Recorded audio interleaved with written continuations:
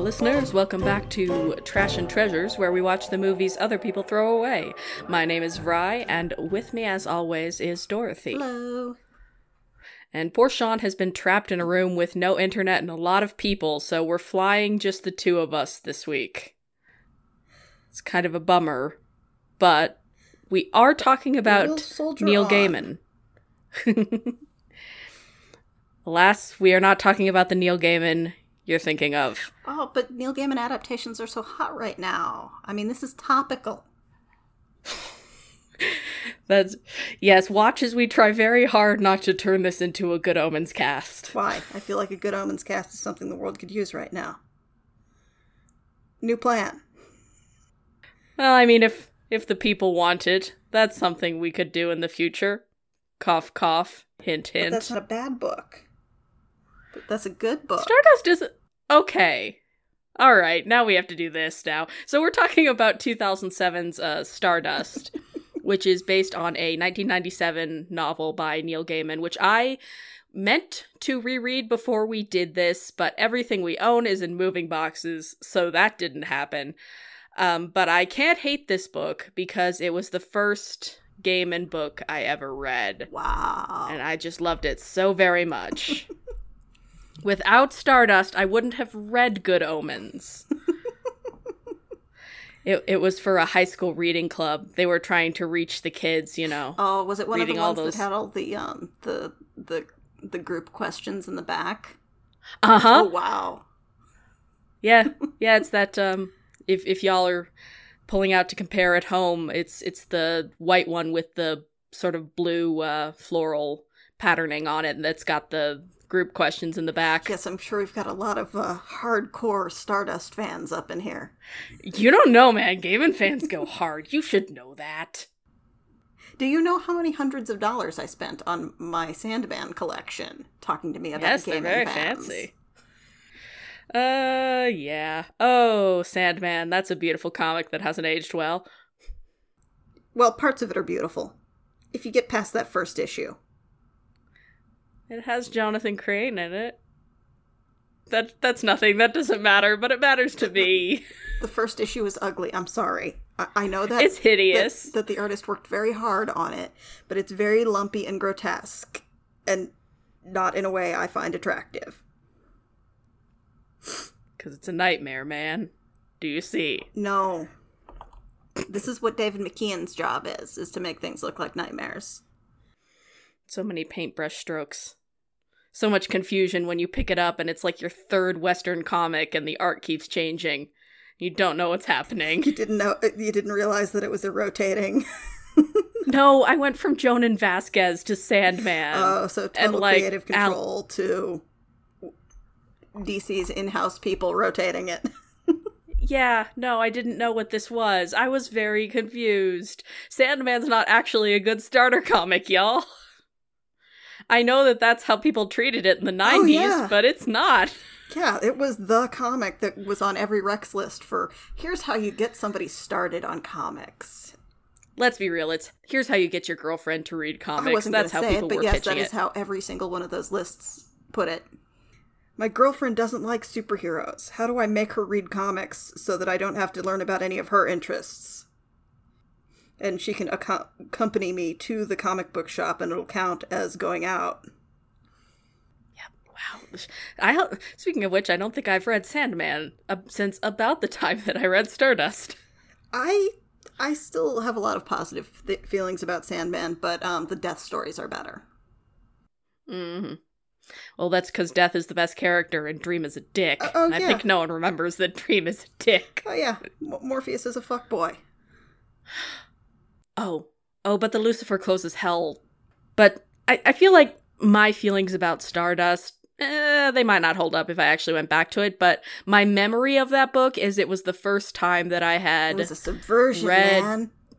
Well, a deconstruction. Yeah, but... also, I hadn't read too much, I feel like this book straddles the line between YA and adult fantasy, but, I had read some Tamara Pierce and Diana Wynne Jones, but that was right. You like kind the series of where that had the cat on it, right? Yes, Crestomancy. God, I loved the Crestomancy books. But, like, those were a very different Euro, sort of Euro fantasy books, whereas Gaiman was pulling a lot more Hardcore from English fantasy. Very fairy tale logic, which I've always loved about him. He really has that skill for stating absurd fairy tale logic as though it's natural, and I feel like I've never shaken that. I love that shit. Yeah, he's definitely the most horror-leaning, I feel, of that particular crop of British and English fantasy and sci-fi authors from the second half of the 20th century, where their turns of phrase all sort of centered on dissimiles and their plots worked through absurdities. Mm-hmm. Which, like... There was a very specific That stuff is my shit, and I'm pretty sure it's because of Gaiman. Oh yeah, Gaiman's a great writer. I mean, he can't write an ending to save his life. That's why his short stories are all the best parts. Yeah. His short stories are good.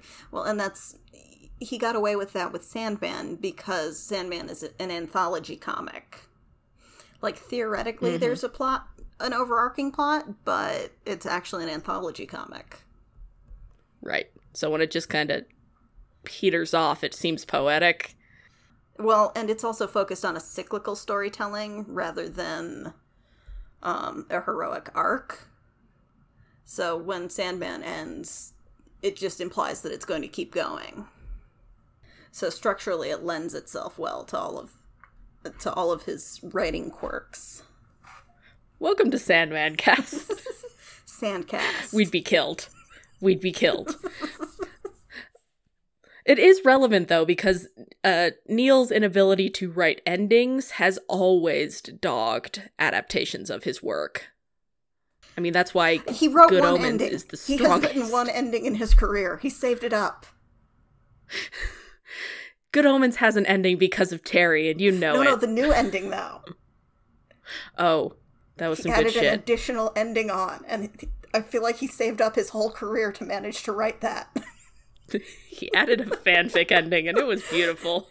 It was fucking awesome. Someday I really need to sit down and explain to people why the only reason that ending works is because of how it integrates with the existing themes. Good shit. This is not that. Yeah, no, it's not. Y'all may remember, I think the other more famous than this, probably aside of before Good Omens, the most famous adaptation of Gaiman's work is Coraline, which also has a non-ending. But Wybie came and saved the day. I understand his function in the plot, but that doesn't mean I like it. Wybie doesn't exist in the book, kiddos. No, it's because you can't have a very internal monologue type character on film. It doesn't work. I hate Wybie. I mean, pitch him into the well. Dark. Stardust has the same problem, where it is a very fairy tale type story, with kind of a everybody goes home ending, same as American Gods, same as... Wow, Neil really likes the everybody goes home non-climax, the non-frontation, as I call it. He did a whole poem about how that's the quintessential structure of the fairy tale, or the quest style storyline, is that it ends with everybody going home, but being changed and home looking smaller. So it's actually something he believes in as an intrinsic part of the form. I can answer that one. I mean, yes, we all remember the scouring of the Shire, etc., into the West. But it doesn't lend itself well to Hollywood screenplays, shall we say. Which makes Stardust kind of an odd duck, because you know who they picked for the director of this film? Who's that? Matthew Vaughn, aka Mr. X-Men First Class, aka Mr. Kingsman, aka Kick-Ass, aka the producer of Guy Ritchie movies, Mr. Bang Bang Shoot Explode. An action director, that's a choice. I enjoyed Kingsman. It seems fun. I like things about First Class. It's not really a good movie, but... You just like how gay it is. Yeah, that's always why I like movies. Let's be real. I actually have no answer for why he ended up the director for this film. I do know why this film exists. It's because of J.R.R. Tolkien. So this was during that glut where Hollywood was just rubber stamping any fantasy property. Yeah, because, well, it's a license to print money and we gotta stuff this bubble before it bursts. Exactly. Well, Return of the King had come out in, what, 05? Sure. Somewhere around there, because Fellowship was 01, and then that became a license to print money. And then after that, they started going... So this is 07. Shit. No, it was 2003. Okay, that's earlier than I remembered. Yeah. Wow, those came out fast. So this is 07, so this would have been right when fantasy was about to be subsumed by zombie movies. Yeah, so you have Return of the King in 03, and then there's this scramble to get just whatever you can on the screen. Like in 2004, you have the film adaptation of Ella Enchanted, which I feel like is very much in the mold. Yeah, you got big mads about that movie. Oh, I have feelings about that. See, it's funny to me because I think we're in opposite positions where... That's the one where I saw the movie and, like, didn't hate it before I read the book, which is obviously better, but, like, the movie is just a very Hollywood, spunky Shrek-type film, which is very much also what it's going for. I hate it. I hate it so much. I hate it so much that I've never been able to sit down and watch Enchanted. Because the title bugs me. Enchanted is nice. So I've been told... Oh, that was around this... I think that was the same year as this. Man, there was a minute there, wasn't there? Uh-huh. There was that Drew Barrymore Cinderella movie. Yeah, it was like a whole thing. Just trying to go for these... Well, we want that Lord of the Rings money, so literary properties are good, but also Shrek was a big deal, so make them irreverent. But also, we don't want to have to put money into anything franchise length, so make it all one-shots. Which is how you end up with, I don't know, a big budget Neil Gaiman movie. And I feel like this this weird, poorly thought out boom contributes directly to Game of Thrones. Because, you know, that started out as not your nerds fantasy, which was very much playing off, like, because people liked Lord of the Rings. Lord of the Rings was big and prestigious and people died in it. But then you had this, like, this late 2000s sort of happy, fun, jokey fantasy boom. And that's for nerds and losers. Well, and Lord of the Rings was part of the romance genre. Not as we use the word now, but in a literary sense. The genre that it built off of was called the romance. And, you know, other works in that genre are like the Leatherstocking Tales and stuff like that by James Fenimore Cooper. It's speaking to a very specific literary tradition. And then it affected a lot of the way fantasy developed. And then, so then you've got all of these other works in conversation with it. With the sort of very serious, but also idealistic Lord of the Rings. It's not that the monarchy is broken, children. It's that the true king needs to come back and fix it. The system is fine. Tolkien's boner for medievalism has been plaguing us for decades. Damn him. You love Catholic I feel fantasy. like we're avoiding talking about this movie because it wasn't very good.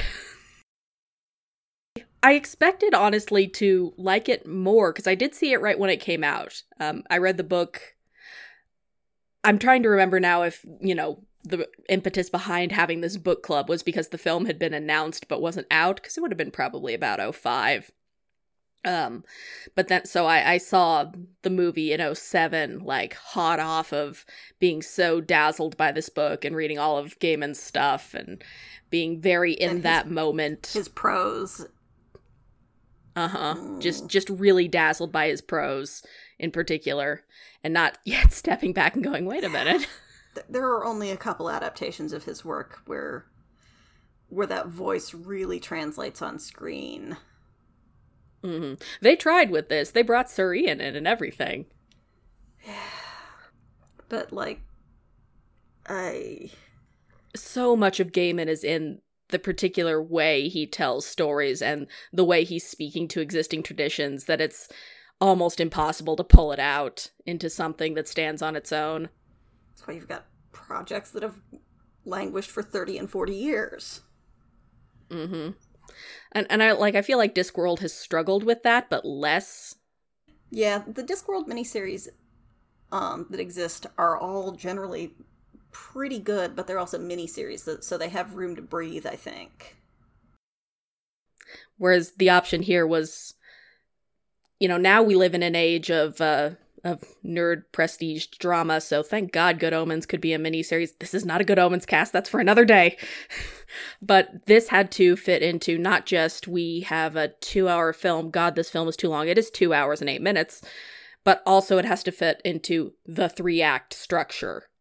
And it's so disappointing because this came out 2 years after the Mirror Mask movie, which was incredible. That's the one he wrote first directly as a screenplay, wasn't it? Yes, and then got there's adapted a companion backwards. book that's not. It's not like it was adapted from the companion book, and it works much better. Yeah, well, it turns out if you start out writing for a medium, it tends to do better. Because then when, he does the visual equivalent of his pretty prose, which is right for visual scenery, which is... Is it just me, or is this movie really dull to look at? It's very flat, visually. There's not a lot going on. Even in terms of the costume design and stuff, it's like a less bright version of the Alice movie. Mm-hmm. Oh, you're right. Oh. Like, it's like a watered and dulled down version of the Alice flick. Well, and you'd think it would be doing that thing that literally all movies about the green space do, where, the average workaday world is gray and, Kansas-y, and then you step through and it's all bright and new and beautiful. But it can't even pull that off? No, there's no visual distinction between one side of the veil and the other. And I guess we gotta talk about the plot now. Yes. 20 minutes in, let's get to the plot. It's fine. You come here for the context, right? For our weird, rambly contextualizing of shit. So the plot of this film is that and again, once upon a time... So plot is not necessarily the most important thing here. But it is how we get through this vehicle that is called a movie. Mm-hmm. Yeah, I feel like this book is his take on the quest narrative, so it's a lot of, pop, vignettes of trials that eventually get the hero to where he needs to go and back home again. But such as it is, the plot is that there is a village called Wall, and on one side of it is a normal village, and on the other side is the realm of Fae. Not explicitly stated in the film, but that's what it's doing. And in between it is a big old wall with one gap in it. And one night, this dude slips through and goes to visit the fairy market and bangs a chick and goes home and never thinks of her again. Bangs a chick because he's who terrible. Specifically tells him that she is a slave and cannot escape and is trapped there. And he just kind of goes away. He makes one attempt to cut her chain, and then when that doesn't work, he's like, oh, well. But he pockets that piece of chain, which is important because the chain is very good for tying women up. This is a movie about men who are terrible. And women who are worse. Well, except for the one woman. Oh, right. And the gay. He's still terrible. You know what? I'm coming down on That's this. true. Captain Shakespeare is terrible. But Robert De Niro is doing his best Robin Williams in The Birdcage. He is. He seems like he's having fun being in a movie that's not a Fockers movie. And bless him for that. So 9 months later, as you do, consequences come home to roost for this asshole, and somebody leaves a baby on his doorstep. A child who is half mundane and half fae. And the baby grows up, and his name Daredevil. is Tristan. Charlie Cox, not Ben Affleck. He grows up into TV's Daredevil, but with floppier hair. Does that count as TV's Daredevil? Netflix's Daredevil. Sure. Streaming's Daredevil.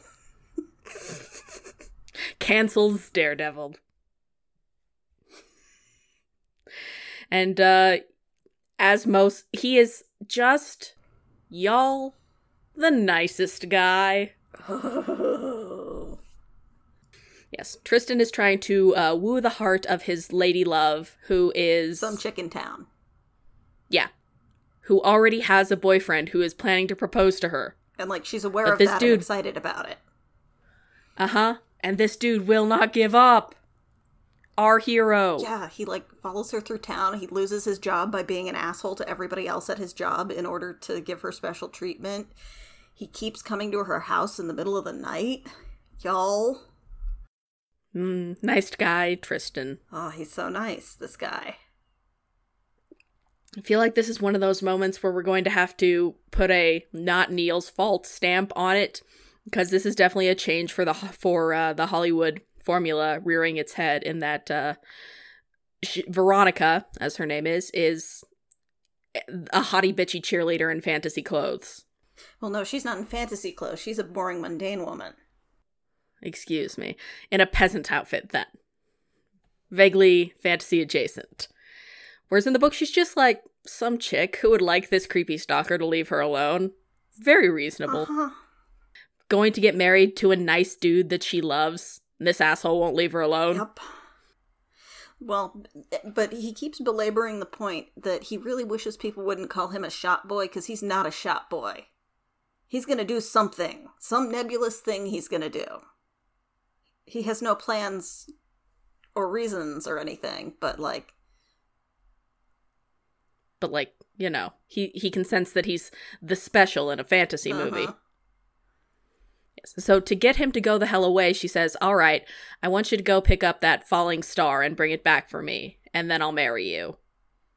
Assuming, I guess, that she'd never see him again. Well, again, he suggests this bullshit. Well, and there's a ticking time, or there's a ticking clock, because her boyfriend is going to come and propose to her in a week. All of this is, and he thinks this is still a good idea. All of this is nonsense. Mm-hmm. Meanwhile, across the wall in Fantasyland, the king is dying. And it's amazing. So the king is dying, and he has called together his sons, all of whom are failures. And have failed. All the remaining ones have failed to kill one another. Mm-hmm. So there is not one clear successor. You dumb fuck-ups. How dare. Deeply disappointed in all of you for not murdering one another hard enough. Like, that is literally the whole thing about this dynasty. They're just cartoonishly, hilariously evil. Mm-hmm. And until the next heir takes the throne, all of the dead siblings have to hang around and be the ghost Greek chorus, and it's very good. Kind of great. Like, we get to see Rupert Everett chucked out a window in this scene. It's great. It's kind of amazing. So the dying king takes the MacGuffin, his pendant, and he chucks it out the window and says, go get it. Well, he takes the red color out of the ruby first, because it will only be restored when the last remaining, male heir of the kingdom. This is heavily emphasized because we gotta point out that patriarchy is a thing. God. Would have been better if this movie thinks it's saying a thing, but it's not. Like, if you had just made one of the princes a sister, and just not made it about the patriarchy. Oh, but their dear sister hasn't been seen in years, and it's so sad. But what I'm saying is, it would be less dumb and cartoonish. Mm-hmm. If you had just not attempted to make a statement here. A statement that it then doesn't do anything with. Not a thing. Not a damn thing. Not one thing does it do. Mm-hmm. So when he chucks the MacGuffin out the window, it knocks a star out of the sky, and that's the star that Tristan sees on his side of the wall. So the two opposing groups set out on their quest, and Tristan gets there first because he has a magic candle. Which, they mentioned that it's made... that it's made with black magic, but they never really addressed that or anything. That he's got this We will not be talking about this. uber evil artifact, and he gets a couple of them over the course of it, but he's the good guy, so it's fine. It's fine for him to be using blood magic. Thank you, Meryl. You're doing great, sweetie. But remember, when Michelle Pfeiffer does it is evil. Okay, how often do fucking stars fall in this town, judging by how fast her magic powers get eaten up? Clearly, frequently. Like, the timeline of this does not... Like, their witch... So Catwoman is there, yeah. I'm pretty sure her casting is basically entirely because she was in Ladyhawke. Oh, Which was another film that I also considered doing for this slot, but I couldn't find it streaming anywhere. Someday. But, like, I'm pretty sure her entire presence is just a reference to the genre. I mean, she was also just in Golden Compass. That was Kidman. Which did not fit But that was Kidman. God damn it! It's two more. When she came on screen, Vrat was like, oh, hey, look, it's Nicole Kidman. And I was like, no, that's Michelle Pfeiffer. I can't tell people apart. It's bad. You also can't tell entire bands apart, and that's funny. No.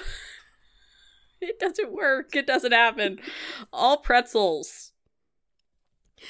Yeah, so that is our third party chasing after the star, is a trio of witch queens who need the heart of a star to restore their youth and beauty, something, something. It's commentary, but also it's super not. Yeah, it's this whole thing about how it's poisonous that that women feel the need to chase after youth and youth culture, and but also it's literally about witches who only have power while they're young and hot. And the only woman who is exempt from this whole bitchy dynamic is Yvain, the star, who is immortal and young forever. Forever. Well, and it's a real fuck you at the end when the movie feints towards acknowledging this, and then it's like, no, she's just bitchy and evil. Yep. Don't care for it. You know what else I don't care for? Tristan? The main romance. Tristan? Yeah. Take this man placed directly in garbage. Mm-hmm. Here's the thing, is that, like, generally not when Hollywood does them, but as a rule, I like bickery type romantic relationships. I'm a Benedict and Beatrice kind of person. Speaking of which, we really need to watch that one.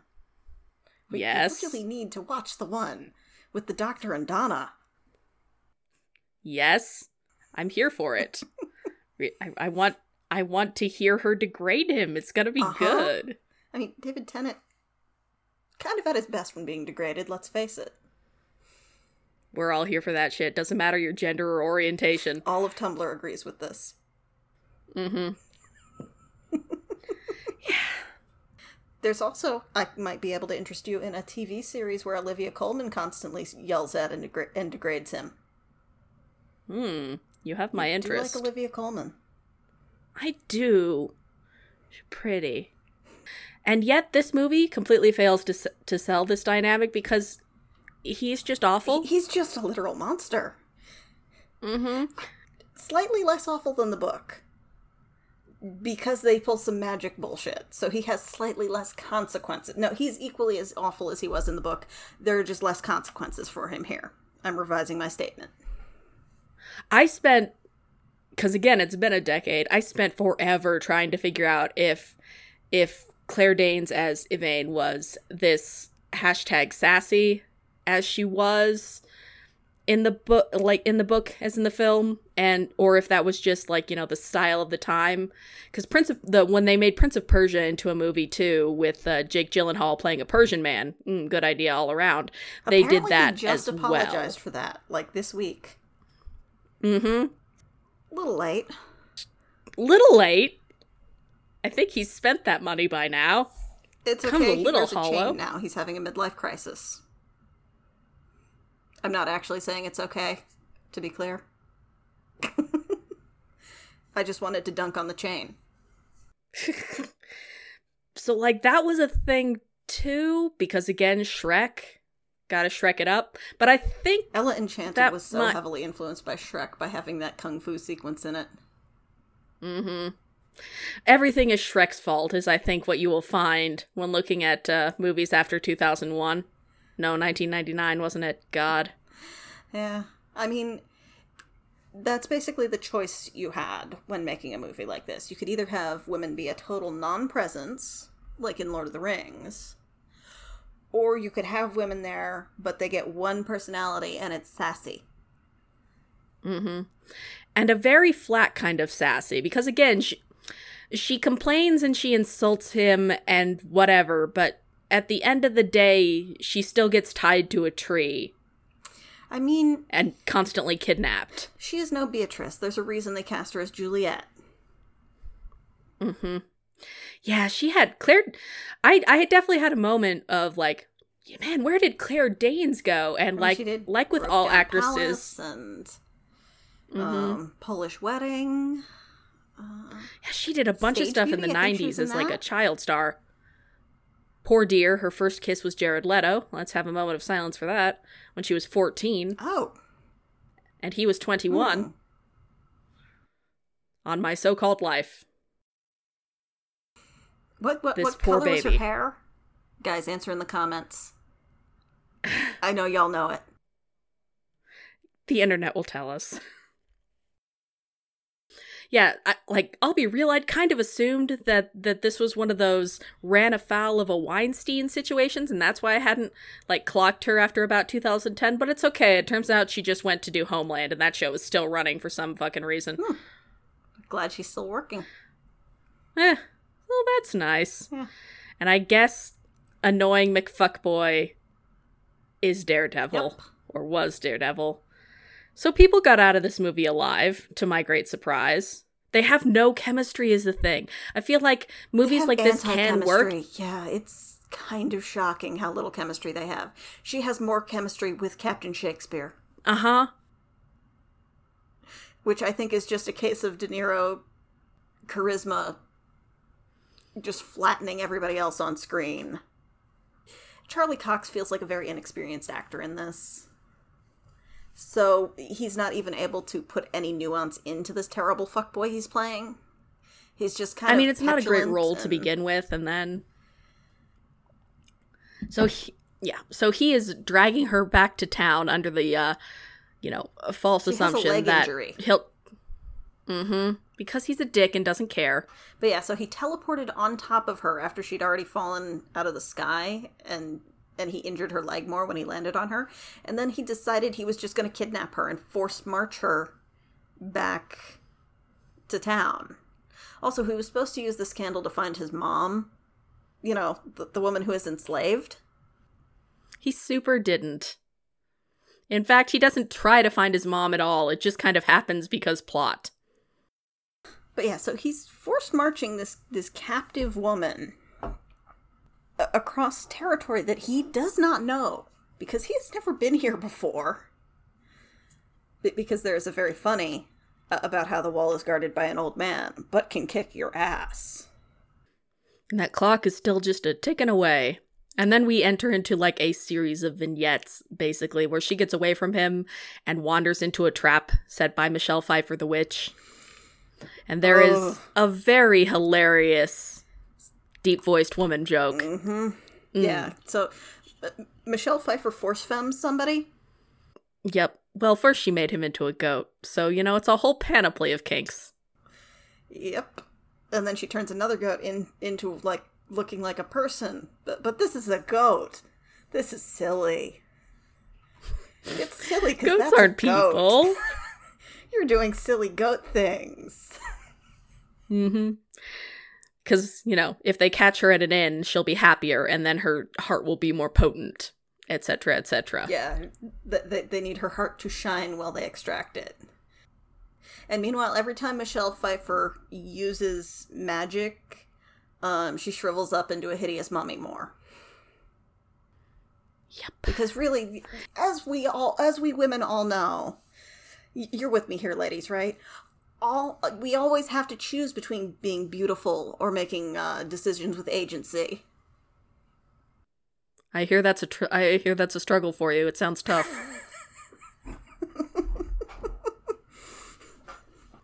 And the main point of this entire sequence is so that Tristan can swing in and save her and she'll feel grateful to him, as opposed to super pissed off that he has kidnapped her.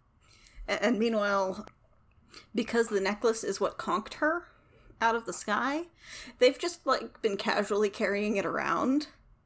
So all of the princes who are still alive, they're killing one another off in the background in their plotline, are using divination to follow that around. And there's one really good joke where one of the princes catches up to them at the inn and unfortunately is caught unawares and is killed naked in the bath. And when she slits his throat, it bleeds this bright cerulean. It's a very good joke. It's so good. Like, just a literal blue blood joke that nobody comments on. Not one person reacts to it. Like, not even the guy from Regular World, because he's not there. So it's just there visually.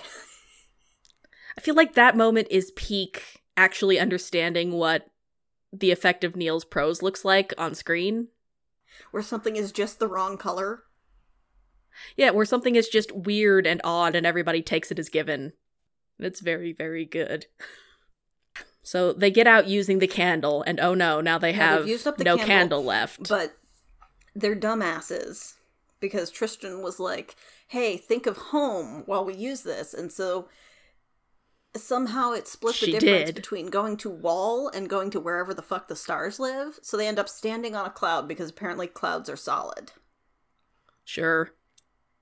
Yeah, and then they get picked up by sky pirates. Mm-hmm. And I had our Fair City flashbacks, even though time, because things occur in the order of which I perceive them. They are lightning wranglers. They are. And this lasts maybe a page in the book, but... Yeah, I read the book after, so I was honestly very disappointed that we didn't get more of the pirates. Because the pirates are terrible. They're fun. But more interesting than the rest of it. They bring a lot of energy to the film in kind of a pleasant way.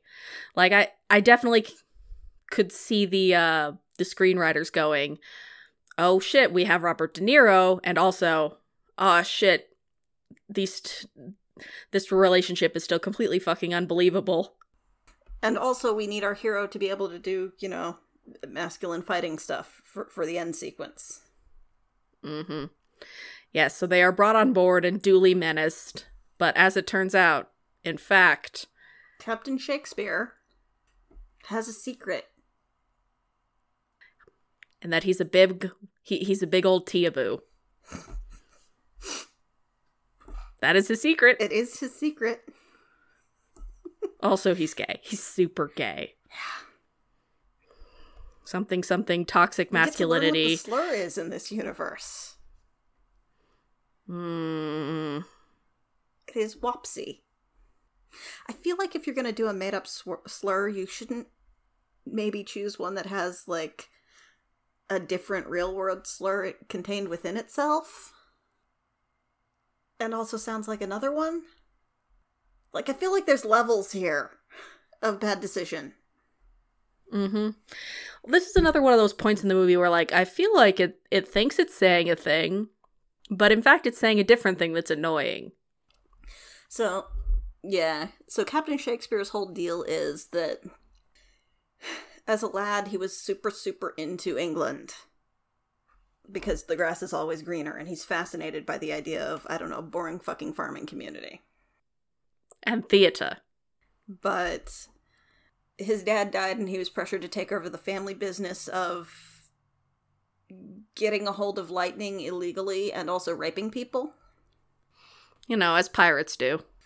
The rape thing is a serious running gag, and I'll come back to that because it actually really bothers me. And so he's had to sort of develop this very harsh piratey persona in order for his crew to respect him. And it's something about, like, having to hide your true self and blah, blah, blah. But then you mixed it with an actual closeted situation on top of this closeting metaphor, which is a decision. as most closet narratives by straight people tend to turn out, the straights were cool with it all along, and they always knew, and you were very silly for not trusting them. But also, they never I thought to hate mention that it. shit. Mm-hmm. Because he is gay, we get treated to a whole sequence where he teaches them to dance and picks out a nice wardrobe for them and cut Tristan's hair so he looks like less of a dumbass, which honestly is a very good visual there, because he cuts Tristan's hair longer. He gives him a haircut and he comes out with longer hair. It's good. It's more of that good gag. shit. Like, the unremarked visual stuff in this movie is pretty good. It's just when anybody's talking or doing anything. It's yet another thing where, like, I like this in practice, or in theory, like the idea of, you know, the person who acts tough but is secretly quite soft and their extremely protective gang. That's shit that I'm here for in theory. In theory. But again, it's badly executed. And no shade on De Niro, who is genuinely doing his best. No, he's really fun to watch. Like, even with as bad of a role as this is, he is likable in it. He's doing what he can. And of course, that we later foment the, oh no, his crew must step up and protect him in a moment of vulnerability because he's cornered by the last living prince, Septimus. Because I guess for all his years of captainly wiles, he didn't notice someone sneaking on board his ship. And, like, murdering half his crew. Because he was busy being femme. Which apparently, the minute you start putting on a beauty mark and dancing around in a dress, because, oh yeah, we go there, it immediately tanks your attack score. And it made me unduly angry because, yes, non-conforming gender representation, good. Queer people exploring these things, good. Liability. Cis people and straight people exploring these things. The conversation I just had with my family last week, where apparently one of my relatives is under the impression that my straight trans cousin is in fact just a gay man who won't admit it. Because, you know, those gay men, they dress like women all the time. I hate. Last week, straight filmmakers, don't. Well, and again, it's also bad because it's presented as this dichotomy of violent, effective masculinity versus femininity that exists only to cause problems in this world. Like, femininity is the biggest obstacle this planet has. The only reason Yvain gets out on that one is because she's not from this planet. Mm-hmm. It keeps wanting to set up this concept of the absurdity of patriarchal systems, but then it doesn't offer any counterpoint to them.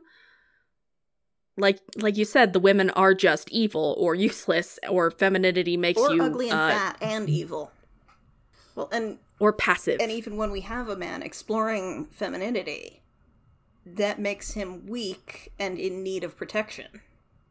And even if we get some lip service afterwards about how everybody still really believes in him as their strong captain, the setup for the sequence of events did not operate that way, functionally. Full parody. Like, I feel like the successful way to do this scene, if you must, is that you do a hard cut where he thinks, you know, where Septimus thinks he's sneaking up on the guy. In fact, he has, and in fact, Shakespeare has got the drop on him. Or even you have Septimus pop up and look all threatening, and then you do a hard cut away, and then you cut back. And no. In fact, bitch, you thought you would come onto his ship. And then, like, you at least, like, then you can still do the crew comes to their captain's aid if they struggle and, like, he loses the upper hand or whatnot. But, like, you don't... This. But yeah, it's just structurally not very good. And, like, 2007 wasn't a great time, but I feel like it was better than this. And meanwhile, during all of this, the witch is still having a bad day because every few minutes we cut to her and she's not found them yet and is being cranky about it. Mm-hmm. And continues to keep wasting her magic on, you know, attempting beauty upkeep, because those women, they're not just vain, they're dumb about it. No, it's that her beauty would last if she didn't keep wasting her magic on magic stuff. But the problem Right, is but there's that scene of her in the carriage where, like... No. She keeps calling her sisters and stuff, and every time she does that, like, a clump of hair falls off, or her hands get liver spotty, or whatever. Which, like, shout out to the makeup team. Yeah. That's some nice shit. Also, Yvain's dresses are pretty. You know, compliment sandwich. Yvain's dresses are very plain. The blue one is nice. The silver one is extremely not difficult to make. The biggest problem they had with that one was keeping it steamed so it didn't have creases in it, and making sure you didn't snag it on anything. Costumer wisdom. And so because this is a fairy tale, and things work on fairy tale logic, they get down from the ship, and they immediately run across Tristan's mother and her owner. Yeah, who has been previously cursed to not be able to see the star, because she pissed off Michelle Pfeiffer earlier in the plot, separately. Because it's clever, right? Because it all interlocks. Yes, when I was 15, I did think it was very clever. So she cannot perceive the existence of Yvain. Which is how they get back to town just near the wall, basically, is the function of this. And also so that Tristan's mother can know he's about. And he has a lucky magic glass snowdrop that his mom gave his dad when they banged. So romantic. And so he trades it to this lady in exchange for safe passage to the wall. And she's like, I promise that when I let you out there, you'll be in exactly the same condition as you are now. And he's an idiot. Who hasn't read his fairy tales. So she turns him into a mouse. And he's again the worst. While being a mouse, he's the worst. Yes, you would think, being small and cute. I feel like Ratatouille should kick his ass. Like Amos from Ben and Me would hold him down and punch him. Feed him to Nicodemus. But, so, assuming that he can't understand her, she spills her guts and confesses her love, which he then proceeds to hold over her head later. Like, she asks him to indicate whether he can understand her. And he lies. And he sits there being a mouse and does not. Just so that he can hear this woman confess her love. While saying also that she's not going to get in the way of him transporting her back as chattel to show off to this girl he wants to fuck. Yep. Oh, but it's fine, but because when they get to town, he says that he loves her too, and they bang. Yep. And her boundaries are not violated at all. And then we do rom-com. the thing that I hate the most in the world. The most in the world. The act. It is the third. It's the third. We have reached it. So now, because our couple has gotten together, we have to manufacture some reason for them to not be together anymore. Because we have to have our climax. I don't think she had one. No, almost certainly not. That was the glow of low expectations. Because, see, he makes her magically glow. Mm-hmm. With his dick. Tristan wakes up after the banging. Doesn't wait for her. Doesn't wake her up. Just cuts off a chunk of her hair. Which is creepy. Totally normal thing to do. And decides that he's going to go across the wall and call it all off. Which, like, this woman is so clearly uninterested, you stupid dipshit. Why didn't you just not go back? Yeah. But, gotta do this right. Wouldn't want to disappoint her. Well, but it's also a dick-swinging thing of, hey, look, I got the thing, and I've decided, nah. And, like, he's gonna leave her a note and be like, I'll be right back in 5. But he can't find a piece of paper. So he leaves a message with the innkeeper. Who clearly hates him. Who doesn't give a shit. Probably because he had to listen to that last night. Who then, basically on purpose, misdelivers it so that Yvain understands it as, yeah, peace out, bye, I went back to the other chick. And so she is going to wander across the wall in despair, but oh no, if she does that, she will become an ordinary rock. Yes, this is revealed just now. Just in time. Again, meanwhile, his mom is around, but, like, nobody's doing anything about that. Forced to be a bird. Yep. She's a bird sometimes. It's a thing. So he goes across the wall. Mm-hmm. There have been other, like, changes to make it more movie-y and less episodic, but this is the other, like, really big fuck you one where in the book she's like, oh man, I didn't actually think you were gonna do this, but, like, I did make a promise, the whole so town I heard guess me, I'll so- marry you. So I guess I have to marry you. And he, like, apologizes to her for being that guy. Another big change in the book is that, that thing where he was making Yvain do a forced march cross country during the daytime when she should be asleep when she had a leg injury. Yeah, in the book, she was permanently disabled because of this. But don't worry, the movie makes it easy. Yeah, just wave some witch powers at it. Because that makes it easier for us to forgive him for doing that. Just causing her a permanent physical disability by being a dick. This fucker. But don't worry, Tristan's mom, who was just criminally underrated. Oh, by the way, the major change for the movie is that he gets to show off and make her look shallow and stupid, and also kick her boyfriend's ass at swordplay because he's so cool now and he doesn't need them, and it's such a nerd boy revenge fantasy. Yeah. Gag me. And again, in the book, it was not like that. It was seriously that he was that weird guy and has made everything awkward for everyone. And because he is more mature now after a week of this, he's like, wow, that was a really fucked up thing I did. So hey, I got you this. But yeah, sorry about that. She unwraps the handkerchief that he put, again, his girlfriend's hair that he stole in. Thanks, Dennis. But did he keep audio tapes? If they had existed, yes. Where are his tools? Well, she has to come back with him because of the implications. Oh god, but the space pirates, the air pirates fry. It's just the implication scene. Uh-huh. You know, because of the implications. You never came back to that, by the way. I'll come back to that after we finish talking about the plot, because that's a bone I gotta pick. But, so she unwraps the hair that he stole, and it's turned into rocks. Yep. At which point he realizes he must rush back and stop her from coming across. Even though he thinks that he's left a message and that she won't be coming across the wall, he suddenly senses that the plot is ticking again. Mm-hmm. And this is kind of the point where things go wildly different because we need to have an action climax. Because in the book, it's just she realizes the witch, Michelle Pfeiffer witch, realizes that she can't take Yvain's heart because she's given it away to Tristan, which I'm pretty sure is the whole reason this book exists. Is Neil loves to turn wordplay like that into literal plot function.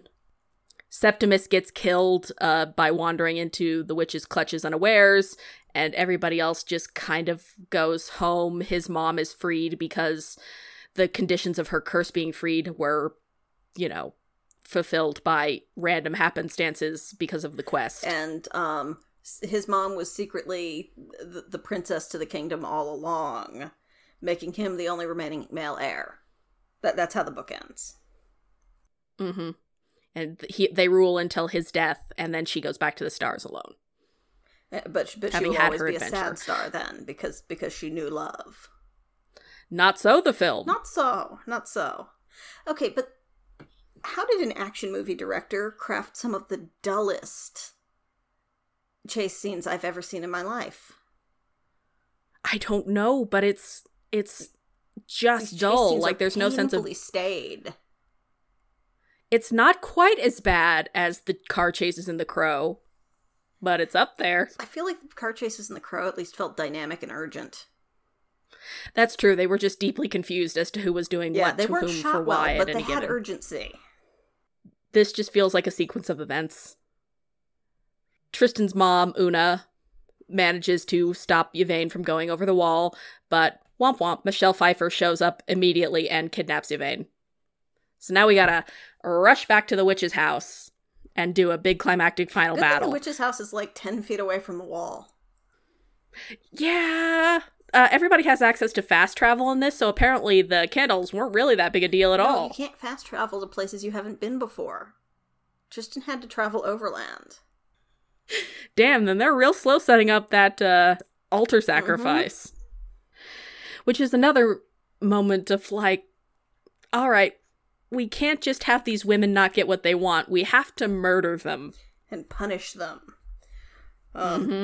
Violently. So the way their magic works is they kill a fuzzy thing and they look at its innards. Like, that's their shtick. They do organ divination. So one of them gets hilariously eaten by the animals. And the other is... God, what even happens to her? She dies. She dies. It's not shot well, so I didn't notice. It's really dark in there, and like it looks like it wants to be. Weirdly enough, the old gloomy mansion in Casper is what it reminded me of. The weird contraption-y basement it gave me with the spider webs everywhere and sort of like Von Helsing or Underworld vibes. Speaking of things that from like dark but very glistening. Yeah, and like a lot of this is manufactured in CGI, but not very well. So we just sort of made it muddy, so you don't really have too many questions about the environment, but we assure you it's grand. Okay, but a moment of silence for the worst CG in the moment of the movie, which is, of course, the flaming beheading. Where they tucked this actress's head underneath a blanket and then just kind of photoshopped on top. It looks so bad. It doesn't even look like it's sticking to her head, but it's fine because it's magic. And the witches have no hearts. They're terrible and mean. Because, again, every woman from this planet is terrible. The only good woman is from outer space.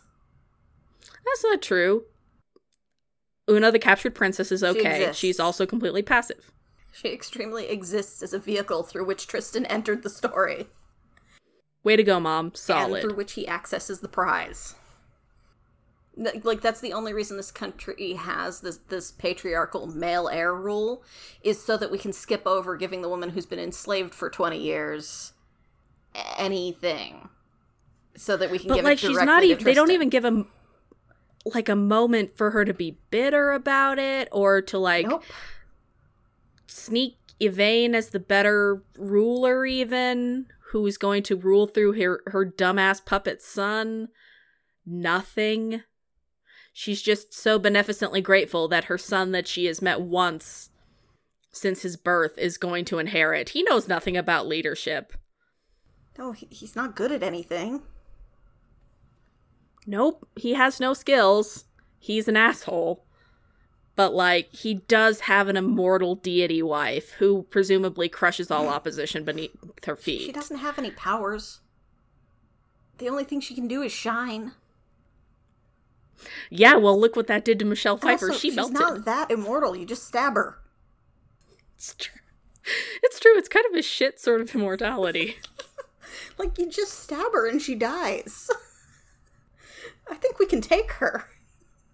But unlike the book's kind of bittersweet ending where, you know, he lives his natural life and, you know, she lives on, because of reasons, they're both immortal. Because he has her heart, which makes that so creepy in retrospect. Like, it's twee to begin with in a way that I'm here for, but now it's just annoying. And Sir Ian tries to sell it and he just can't. Bless you, Sir Ian, you tried. It's good to hear him doing 15 minutes of work. Yeah, you cashed that paycheck, sir. The end. Oh, and Captain Shakespeare is at their wedding, and there's a guy sitting next to him.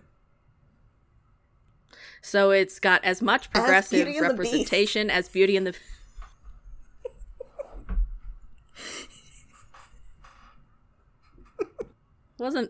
It's so long! It is very unnecessarily long. Because they have to tie together every twist, so all of those scenes have to be there in order for the way it dovetails together mechanically at the end to function. But all they do is eat up time. Like, the scenes all exist for mechanical purposes, but they have no emotional heft. Like, they don't progress us in our understanding of the characters. All they do is slot another tumbler into place for the ending. Which, again, is then changed from the book, so it doesn't even do what it did. Matter. And it's so joyless. Like, I feel like a movie of this type lives and dies on the sense of whimsy that it can provide. Especially since, you have the sassy princess and stuff. Like, Legend is not a good movie, but I kind of enjoyed watching it because of, the way, just the sheer oddity of the visual aesthetic, the way it kind of wraps around you. Yeah, and I mean, next week we're gonna watch another Quest movie that works because it commits fully to being the silliest possible movie. But this just, it doesn't care enough about its own absurdities to really sell that this is a world where, true love is real, love has power. These things are odd and like, it doesn't invite you into its... In reality, have a strength and a heft past the wall. There's really no appreciable difference, except that sometimes people do spells in one place and not in the other. But, like, it doesn't feel different. Yeah. And then we gotta come back around, and I gotta tell you why I fucking hate the pirates. Oh yeah, let's end on that cheerful note. So, the pirates, right? So we're supposed to love Captain Shakespeare, because, like, he pretends to be this rough, dangerous man, but actually he's there to be a protective figure to them. But the way he is protective to them is he pretends for his crew's benefit to murder Tristan, and then he tells them that he is going to drag this screaming, frightened woman into his bedroom, and they have to guard the door while he violently rapes her. And then he brings her out after allegedly, to his crew's supposed knowledge, violently raped her. And she just kind of hangs out with him for the rest of the week. And it's like, I mean, it's supposed to function on the knowledge, I guess, that they always knew that she was never any danger, and that I know, and it's an open secret, but like... But like, functionally, this whole thing runs on this reinforcement of the idea that raping a woman you've captured is reasonable. Nobody is going to stand against you or help that woman, and that woman will have no hard feelings about it afterwards and will be happy to dance on the deck with you. And then he gives her to Tristan, who he has come back in a different outfit and pretend to be a different person. So presumably this person Tristan is pretending to be is also presumably raping her. I feel like as far as it gets is it wants... Like, it never gets further in its thought process than... But he didn't, though. Oh, this toxic... this toxic masculinity stuff is all talk. It's all harmless. Right, because the only actually dangerous people are women. Well, and the princes, but they only kill each other, so... And they're funny. They're very funny. I enjoy watching them kill one another. Can't lie. It's very good. And, like, what is this kingdom's political system and economy? What the hell is this place? If this is your standard, A murderocracy, like one does. I feel like that really is the subplot where the movie grasps the tone it wants to have. And that's just lugging the rest of the movie around with it. Like, Ghost Chorus are funny. Uh-huh. It's funny and absurd, and nobody questions the mechanics of how it works. And the CG is still bad, but in kind of an endearing way. All of the dead prince ghosts are trapped until the succession happens. And they're stuck in the condition they were in when they died. So, like, Rupert Everett's face is squished because he got pitched out of a window and fell off a sheer cliff. And the dude who died in the bath is still naked. And they just sit around cracking wise and do not interact with anyone in any way. Oh, except for the one really gross joke where one of them is watching our heroes bang. That's not great. Even with nice things, we can't have nice things. And all the poor women acting in this movie are all talented and stuck with these fucking thankless roles. Uh-huh. Because they're not even good or interesting villains. It's just women be competing. Women be worrying about their skin. Women be going to Sephora for their skincare routine. Shallow, always leading those men around, I tell you what. Again, except for Yvain, who is literally not a human. Not a person. Well, she isn't like other girls, you know. She's not a person. But she's not even not like other girls in a way that's useful or interesting. It's trying to do this thing depressing. where Tristan needs to learn that women aren't prizes at the end of the quest that you trade a token in for, except that's exactly what happens at the end of the movie. He just learned that Veronica was not the right person to trade a token in for, because she's not as good of a prize. This coin does not fit this slot. Well, I fucked it up. It's just a bummer, because, like, you know, I feel like we've gone through the thing that most teenage fans of Neil go through as they age, where you come to realize that he's just the you-tried star of human beings. He does try. But he tries very hard. But he does try. And there's a reason his work is so beloved. There's good shit there. And it just does not come across like 8 times in 10. Yeah. Well, that or it ages, because he was being, like, as woke as he could think to be whenever whatever was made. And then when you come back to it, it's like, oh, well this, yeah. A lot of dead trans women in the Sandman, huh? At least 9. At least 9. Yeah. But they were there, and we were desperate. They existed before they were killed. Yeah, don't watch this movie. Maybe read the book. I feel like if you're into game and stuff already, like if you're not, I'd suggest his short story collections first, or Good Omens, but... Yeah. Good Omens, it's not entirely balanced between the two authors' styles, but it's definitely a synthesis that couldn't have happened any other way. I mean, I feel like it's probably one of the most successful co-author novels ever. Especially from 2 people with such strong individual voices. Well, in terms of people who don't regularly work as a writing team, yeah. Yeah, fair.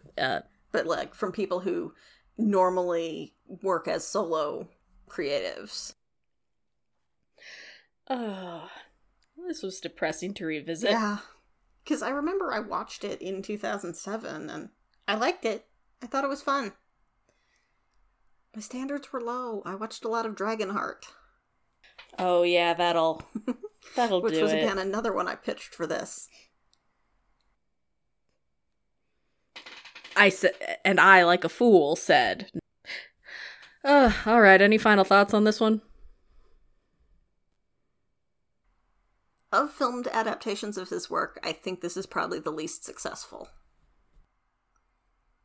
I would say this is a bad one to start with, especially. Oh yeah, don't do that.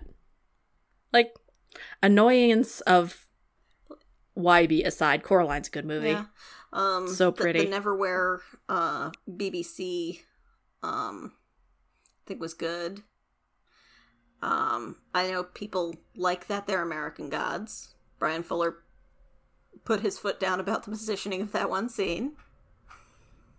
Which is a very good story. And then he flounced, so there was only one That's what season. He does. He flounces. He's like your grandmother's bedroom, covered in flounces. But he's a cis white man, so he does keep getting hired somehow. Again, I liked Mirror Mask. But this is just the least successful game and adaptation that I can think of off the top of my head, and I think that's largely because of what Brian was talking about, where it came out in a moment where they were just optioning property after property in a bid to sort of have set storylines to apply, to pour into this cookie cutter mold. So basically they bought the map of this story. Which was very much in the fashion back then. But yeah, so if this is the only game and property you've encountered, I'd say go back and check something else out. Go watch Good Omens. Watch Good Omens. Feelings. So many feelings. Tell us if you want us to aggressively have feelings on a microphone for an hour, or if, please God, dear, stop. Also, somebody tell me what color Claire Danes' hair was in My So-Called Life. Because otherwise it's going to bother her. I'm driving engagement here. Well, thank you. Yeah, that'll do it. Thank you so much for listening to us, y'all. If you like this episode, you can find more of our stuff online on SoundCloud or Apple Podcasts or Stitcher by looking up Trash and Treasures. If there's a podcatcher you use that we're not on, let us know, because we want to be accessible to as many folks as possible. If you could leave us a rating or a 5-star review, we really appreciate it. Helps folks find us, makes us feel all warm and fuzzy inside. If you want to drop us an email, you can send one to trashandtreasures_pod@outlook.com. We like to get mail, maybe read it out on air. Or you can always get a hold of us on social media. We are on Tumblr, trashandtreasurespod.tumblr.com, or we're on Twitter @trashpod. And this week I want to give a shout out to @SheIsLoveItself, who very sweetly said that even when she doesn't know the movies we're watching, she just likes listening to us bullshit. I'm paraphrasing, but that's really nice to hear, because I feel like we do weird movies that aren't always super easy to get sometimes, so it's nice to know we can still convey the experience of them, even if you can't get at it. So, thank you. I hope you're good out there, living life. So, you dropped a hint earlier. What are we doing next time? Next time, we're making up for the fact that we've only got 2 of us on. We got a bumper crop next week. First time ever, 4 people hosting. 2 on 2. You don't love me or the ability team, to... baby. Oh, very well. I accept your challenge. I'll see you on the mic. Because we will be looking at a little movie called Ready to Rumble. Yes. I will share my newfound wrestling nerddom. It'll be embarrassing. Yeah, so obviously we're going to have Sean back, but we've also got a guest coming. Please be nice to him. Make him feel welcome, everybody. All right. I think we can trust our listeners on that front. So until next time, take care of yourselves. See y'all.